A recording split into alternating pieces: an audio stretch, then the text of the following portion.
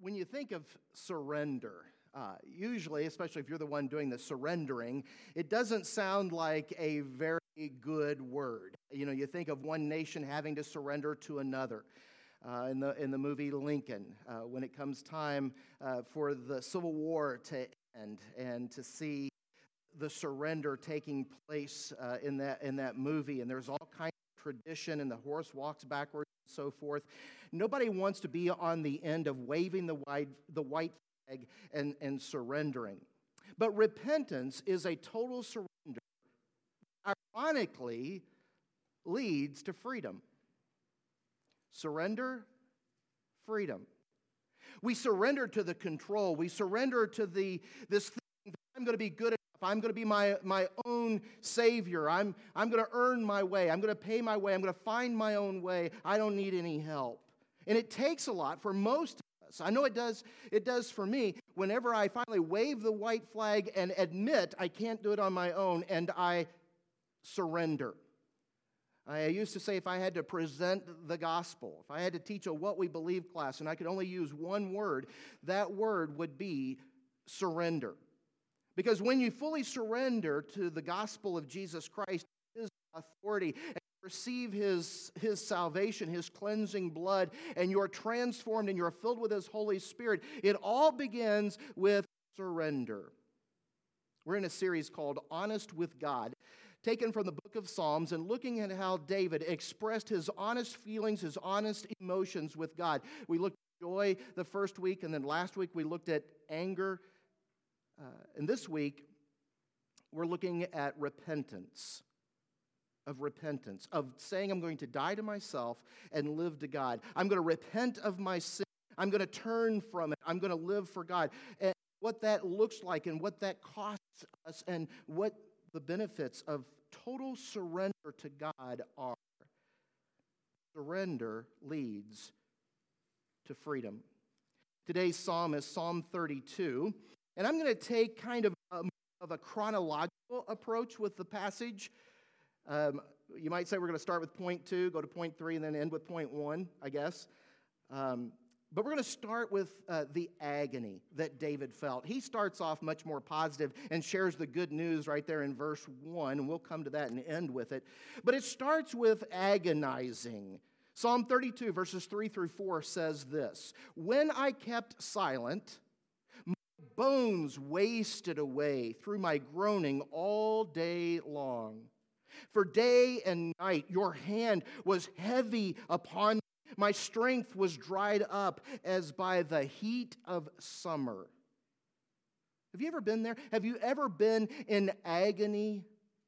You know, something that you knew wasn't right, something you knew needed changed, and you were resistant to it. There's still an element of pride. You haven't waved the white flag. You haven't surrendered yet, and you know you need to, and you know you're going to, but day after day after day, you hang on to it, and you live in the agony that you yourself are driving. 2 Samuel 11 tells the story of David's sin with Bathsheba. I recently preached a whole sermon on that, so I won't belabor it too much this morning. But suffice to say, David was hanging around Jerusalem in the spring of the year when warriors went off to battle and the kings leading the way into battle. And he took notice of Bathsheba while she was cleansing herself on the rooftop. Her husband, Uriah the Hittite, he was off in battle, and she was up there kind of going through a ceremonial cleansing, and David takes notice of her. David allows temptation to become lust, and he allows lust to become fantasy, and he allows fantasy to become reality, and that sin gets him in significant trouble. Bathsheba tells David that she is pregnant. So to cover it up, David tries to arrange a trip home from Uriah in hopes that he'll think out his own.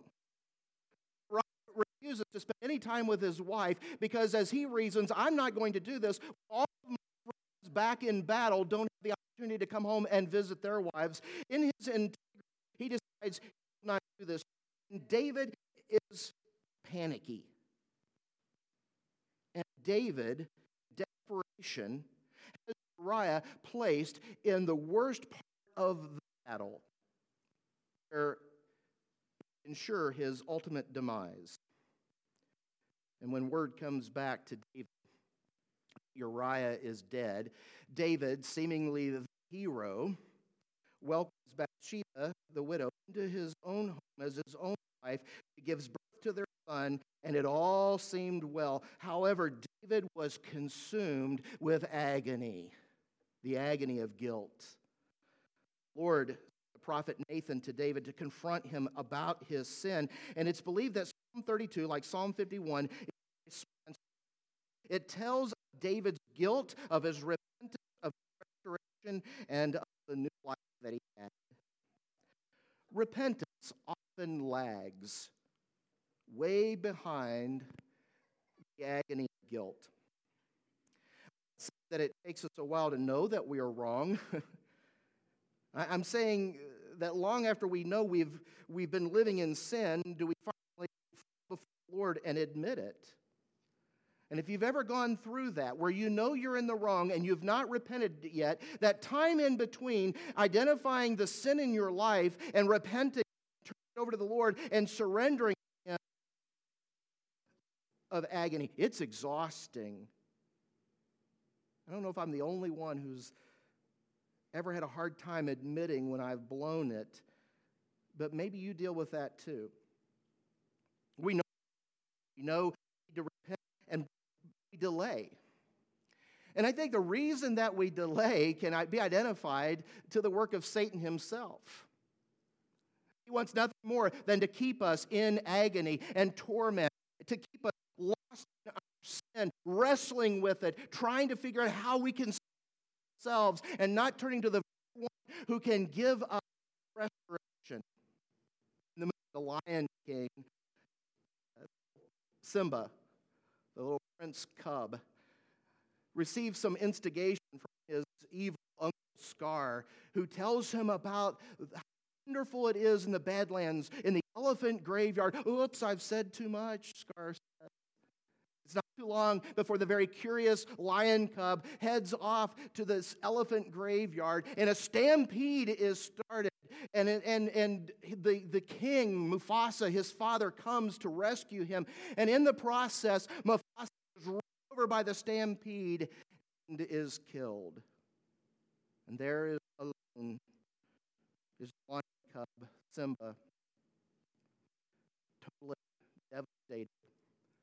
And not only with grief of knowing his father was just killed, but with this immediate sense of overwhelming, agonizing guilt that it's happened. And you see the shadow of Uncle Scar coming up behind him, and his words to Simba are, "Simba, what have you done?" Satan is the tempter, and he's the tormentor. Satan, just like Simba's Uncle Scar, wants to do that to you. He wants to tempt you. He wants to say, "Oh, that looks fun for a season. Give it a try. Hey, have you tried that? Everybody else is doing it." And the moment you give in and you have this panic, this feeling of guilt, he's the first one in the scene to go, "Oh my, what did you do?" Well, the people at church think, "What would your grandma think?" And he begins to run away. The restoration bring you forgiveness of your sin, and that can completely cleanse away your guilt. It's almost as if we think maybe we'll feel better about it over time. You blow it big, and in the freshness of the moment, you're eaten up with this guilt, and you think, "Yeah, this was really bad." But maybe after I have slept for a few nights, or a month, or a few seasons from now, maybe it won't seem so bad. We try to convince ourselves that, yeah, what we did was wrong, but it can be explained away. I mean, after all. And we begin to think about all the justifications for our sin. I was tempted beyond what anybody else is, or I was weak, or hurting, or anybody else in my position would have done the same thing. Or we say, yeah, I've blown it big time, but at least I'm not as bad as repentance. We find our own weak and inadequate justification. Romans 3:23 says that all have sinned and have fallen short of the glory of God. And Proverbs 23:7 says, as a man thinks in his heart, so is he. See, no matter who you are, no matter how good of a life you have lived, no matter how many bad deeds you avoided doing, your system of values, your worldview, whatever you hold, no matter what that is, you know, as I do, as we all do, that we have fallen short. I may be better than most. My good deeds may outweigh my bad, but I know I fall short in comparison to God's perfection. And the Proverbs verse I read there reminds us that even our thoughts, if we think it in our heart, we're guilty of the action. Isaiah 64:6 puts an even sharper point on the end of it and says that our righteousness before God appears as filthy rags. Filth. Even our righteousness. If you were to jot down the names of some of the greatest followers of Christ this world has ever known, the Billy Grahams, the Mother Teresas, etc., etc., etc., you would be making a list of people. A list of imperfect people who, just like me, just like you, just like all of us, have fallen short and have missed the mark. The word for sin, hamartia, is an archery term that literally means to miss the mark. You picture it, you all down to the bullseye. The bullseye, that's where God is, that's perfection. And anything shy of right in the middle, in the center of the bullseye is missing that mark. That can be devastating news if you didn't already know that you had missed the mark. It can also be a little bit freeing in the sense that at least I'm not alone. Because I'm part of the all, for all have sinned, right? And the reason that we gather in here today as a church family is this is the small group of people here in Boone County who have got it all figured out and are perfect and have no problems, and we got this flawless life. We know that we've blown it. We know we need a Savior. So we gather here on Sunday morning to encourage one another up to and save us, to break the unleavened bread and to drink fruit of the vine during communion, to remember that our sins are washed away by our goodness, by His perfection. Now, that's an amazing truth. God's perfection. The thing is, you have to be lost before you can be found. Greg Laurie writes, any gospel that promises the hope of heaven without a warning about hell is not the gospel. Any gospel that offers forgiveness from God without saying that we need to repent of our sins is not the gospel. The essential message of the gospel is Jesus Christ. Jesus Christ and Him crucified, that's the message. The gospel, the word gospel means good news. And so we share the gospel with someone, sharing the good news with them. And part of the good news is the reality of sin, the reality of hell, but the good news is that Jesus for our sins.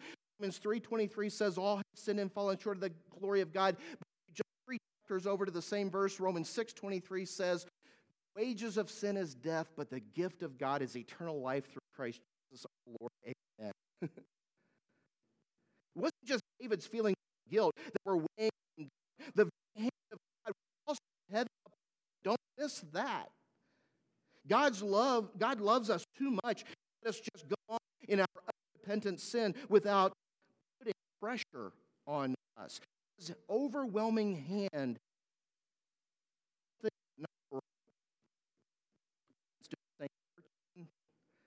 If they love them. Oh, it's easier to just let kids stay up late, sleep in, eat sugary snacks for breakfast, lunch, and dinner, avoid homework, have no curfew or other boundaries, watch whatever they want to watch on television. That's easier than having your hand of discipline on them. But a loving parent won't take the easy way out. And God is a loving Father who meets you where you are, but loves you enough not to just leave you there. We come to Him just as we are, but we leave forever changed. Hebrews 12:7-8. Endure hardship as discipline you as his children. For what children are not disciplined by their father? If you are not disciplined, and everyone else is disciplined, then you are not legitimate, not true sons and daughters at all.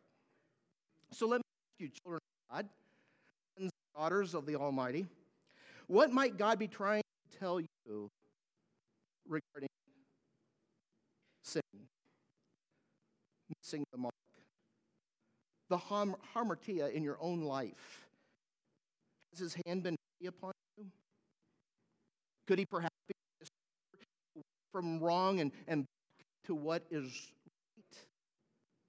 Now, not all suffering is a punishment from God. Some of it is the result of evil people doing it to us. Some of it is to strengthen and train us up for service that's ahead. Sometimes God steps aside and we are persecuted because we're serving the Lord. Some of it is a test to show how we will respond compared to how those in the world will respond to the same situations who don't know the Lord. Faith,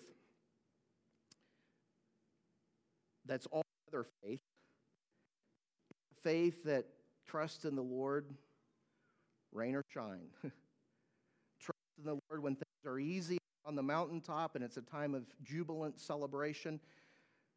A true faith can be tested and disciplined and not run from him, but run to him. But in all suffering, we should evaluate ourselves to see how God can use it to make us more holy for his kingdom. Something I try to do better in my own personal life, and I recommend it for all of us, and that is don't ask why when you feel the hand of the Lord upon you, but ask what. What is God wanting to do through times of pain? How can I learn from it and grow? How can I improve? And that attitude begins with repentance, which brings us to the second point, and that is the turning point. We've looked at the agony of verses 3 and 4. Now in verse 5, the psalmist writes, I acknowledge sin to you, and I will not cover up my iniquity. I said, I will confess my transgressions to the Lord, and you forgave the iniquity of my sins. Kind of reminds me of the prodigal son. Remember that story? The prodigal son is off in the far country, squandering all of his inheritance while his father was still living, and he had hit rock bottom long before he repents and returns home. He's living in the agony, and then one day, a plan. I know what I'll do. I'll go back to my father. I'll offer one of his hired hands. I'll say, I'll work for you. And he comes up with this idea, and it is for him a turning point.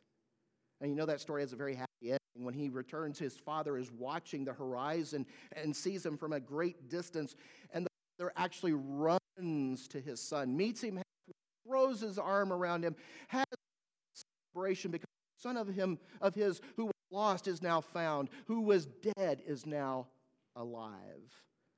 Aren't you glad that when you reached your turning point, assuming you were born again in Jesus Christ, that moment in which you said, enough, surrender, aren't you glad that the Father was there to embrace you? Not to go over a list of wrongs, but to receive you right where you are. In Acts 2:38, after the Apostle Peter had preached this full sermon, people cried out, he replied, repent and be baptized, every one of you, in the name of Jesus Christ, for the forgiveness of sins, and you will receive the gift of the Holy Spirit. First thing he told them to do was repent. What must I do about this? What can be done about the fact that our sins have nailed Jesus, the Son of God, to a tree? How can I overcome this? Is there any hope? And yes, there is. It starts with repentance, a turning point, a time in which you say, surrender. I'm no longer going to live for him. I'm going to die to myself, alive in Christ. And the life which I live, I will live for him and for his kingdom. You could almost put 3 dates on a tombstone. A physical birth date, a spiritual birth date, and a physical death date, or your eternal entrance date into heaven. because there is a very real death. It's a good kind of death. It's a repentance kind of death in which I must agree to say, I'm going to die to myself and come alive in Christ. We have a baptism. In Romans chapter 6, the first 11 verses, we have this beautiful picture of how baptism represents death, his burial in the grave, and his resurrection from the dead. And it's expressing what's going on inside of our hearts when we see the blood of Jesus Christ is, and I express this to around me by dying to myself, by allowing someone else to bury me under the watery grave and raising me up that I am now walking in new life in Jesus. You belong to me and I belong to him. I have died to myself. And the life that I now live for God. And that brings us to the final thing in this psalm. Back to the beginning, verses 1 and 2. He's gone through the agony over his guilt, finally said enough. He's reached the turning point, he's repented, and now there is blessing. Blessed.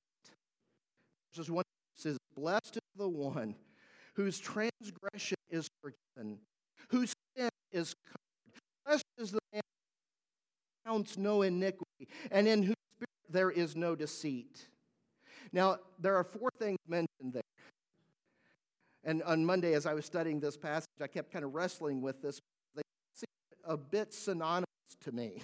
Like a restating of the same thing using 4 different words kind of thing.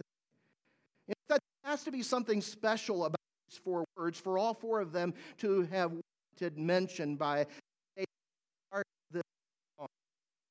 He talks about how blessed he is. So the first thing he talks about is transgressions are forgiven. His sins are forgiven. It's forgiveness. Here's what it means for us. We're born again in Christ. You are blessed when your punishment gets waived.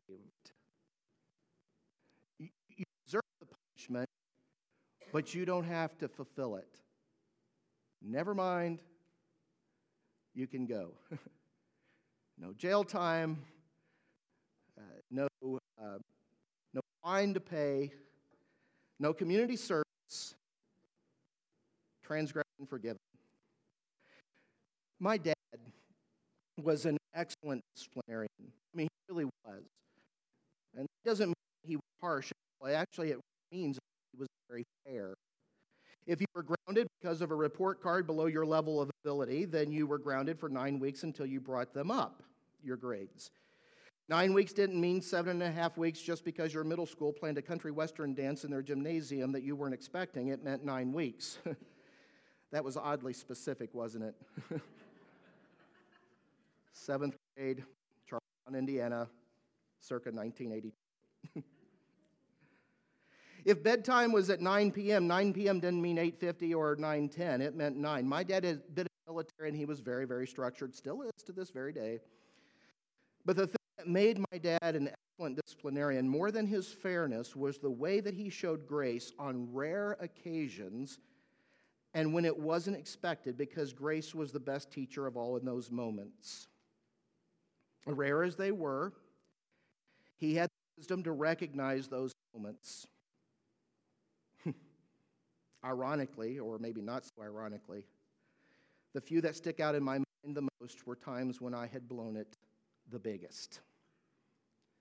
I'm not going to give you any examples, but I can think of a few times where I had blown it big time. And based on all of the consistent fairness I had received throughout my life, this could only mean one thing: I am in big trouble. And yet, Dad would show complete grace. And you know what? That grace was the most powerful discipline and lesson he could give me. Have you ever received grace when punishment was warranted? If it's rare, when it's wisely administered, grace is a very powerful thing. And if you're a born-again believer in Jesus Christ and you do not deserve heaven, you deserve the reality of eternal of hell, and yet you're not going to have to worry at all about going there. You have blessed assurance then you know you've received some incredible grace. Am I right? And that ought to have an impact on how you choose to live your life. You ought to want to do good. Not out of fear so much, but out of joy and blessing, because God has done so much for you. How could you not want to live for Him? When your transgressions are forgiven, it causes this kind of joy and happiness and blessing in you that chooses to do good. The second thing that he says in this passage is that sin is covered. Our sins are covered. So you're blessed when not only is your punishment gets waived, but when your record gets expunged. You know, it's one thing to let a person out on some kind of plan, some sort of a deferral program, don't get a ticket within a year and you won't have to pay the fine kind of thing. But if it stays on your record, and it's always there for life, and it kind of hangs over you, that's a burden. David says that his sins are covered, blanketed, hidden, remembered more. The first word in the book of Psalms is the word blessed. Blessed. And the word blessed simply means to be happy. If you're walking with the Lord, if you're striving to please Him, if you're living your life the way God would live it through you, if your thoughts and your actions and your words align with the Bible, then you are blessed. You're happy. Be glad in the Lord. I had someone one time tell me they were very upset with Duck Dynasty because the grandpa on the show had that expression, 3 words. Remember them? Say them with me if you know them. Happy, happy, happy. And this person told me one time, God never told us to be happy. Well, in the Old Testament, the word there for blessed, if it means happy, then we have a reason to be happy, happy, happy. It's worth pointing out that the same word blessed is used of the righteous person in Psalm 1 that is used here in Psalm 32 of the confessed sinner. His sin is forgiven. God not only forgives our sins, but He casts them in the forgetful sea. And when we repent and we say to the Lord, I did it again, He responds with, did what again? The next little phrase there that's used under this blessed 2 verses, no iniquity, He says. No iniquity does the Lord count against me. So we are blessed when our debt gets erased. Our punishment gets waived. Our sin gets forgotten, covered up. And there is no iniquity that is remembered about us. Matthew 25, verse 41 says, hell was prepared for the devil and his angels. Max Lucado writes in his book, The Angels Were Silent, he says, hell was not prepared for people. For a person to go to hell, then, is for a person to go against God's intended destiny. Hell is man's choice, not God's choice. And in the verse that Larissa read so well for us earlier, 1 Thessalonians 5:9 says that God did not appoint us to suffer wrath, but to receive salvation through our Lord Jesus Christ. That's what God's plan is. That's what God's desire is. That's what God wants for every one of us. Someone said, how could a loving God send anyone to hell? God didn't send anyone to hell. In fact, He sent His Son to the earth to try to keep man from going there. And if you've ever seen that bridge illustration where a person will write God's name on one side, us on the other side, and then they draw this chasm, and they say that the death of sin has separated us from God, and then what do they draw to cover that chasm? The cross. The cross of Jesus covers it, and it's up to us to choose to cross over to the other side, to express to God our repentance. Psalm 32, verses 9 through 11 goes on to talk about how we mustn't be like a horse and a mule that have to constantly be guided and constantly be reminded. Many are the sorrows of the wicked, but steadfast love surrounds the one who trusts in the Lord. Be glad in the Lord, Psalm 32:11 says. Be glad in the Lord and rejoice, O righteous, and shout for joy, all you upright in heart. Trust in the Lord. Be glad in the Lord. Rejoice in the Lord. and shout for joy. Because if you're a repentant sinner who's been born again into Jesus, then you have a reason to be joyful because you are truly blessed. Pray with me. Father God, we do thank you for the blessing that we have through Jesus. God, we are grateful that, Lord, it is a gift from you, one in which we can't earn but must be humble enough to accept. And Father, in that promise and in this moment, have your way. Lord, as we sing praises to you, as the team, as Kathy and Ridge and the team up here lead us, God, I pray that you would do work, eternal work, in the hearts of each person here. That, Lord, those of us who are born again into your Son will be able to sing and shout praises of joy. But those who aren't, Father, I pray for that agony, God, to do its work, that your hand upon them would cause them to come to that turning point where they say, enough is enough. They'll wave the white flag. They'll quit trying to be good enough on their own. And Father God, that you'll give them both the courage and the humility to step out and say, today is the day of salvation for me. And God, that they can become a born-again follower of your Son. And it's in your Son, Jesus' name, that we pray. Amen.